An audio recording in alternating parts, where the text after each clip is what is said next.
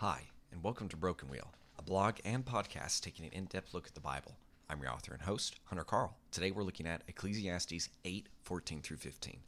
There's a vanity that takes place on earth, that there are righteous people, to whom it happens according to the deeds of the wicked, and there are wicked people, to whom it happens according to the deeds of the righteous.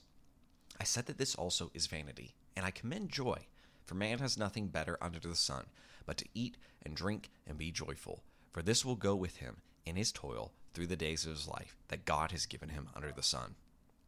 I know we discuss this, but it is good to remember. The themes in Ecclesiastes are repeated throughout the book. Now, in one sense, that is not surprising at all, as that repetition is indeed what makes them themes. What I am actually saying is a bit different than that. Ecclesiastes repeats, almost word for word, the themes it wishes to discuss. In our verse today, we see two of them. The first is the idea that the wicked live in luxury, while the righteous live in squalor. The second states that nothing is better for mankind than to feast and be merry. We've talked about these ideas a lot through our study. In fact, we were even in the past couple of weeks discussing how the good have a better life than the wicked. If you are feeling confused, I think this is an understandable time to be a bit muddled. This tension, when Ecclesiastes appears to be saying the opposite, even changing its point from paragraph to paragraph, is by design. Think about it. How could a culture claim to have the wisest king to ever live and have a book of his writings filled with obvious contradictions? Solomon repeats his themes to make us reconsider them. He does this next to his counterarguments to make the dichotomies easier to see.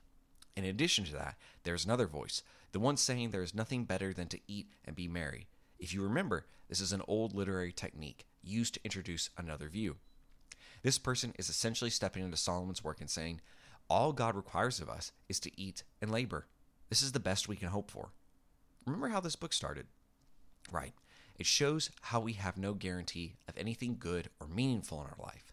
All is vanity. Sometimes, when we realize this thought, we think through elaborate, tricky arguments to prove that our lives do have a purpose. Although we can do a pretty good job of arguing, Ecclesiastes is written to show how impossible that problem is to resolve logically. One thing we fail to see is how dismal the life is for the person who agrees to live with no meaning. The wicked man may be praised in the temple, but it's a farce. Worse, he never gets the opportunity in this life or the next to worship before God. This is what we saw in the verses from last week.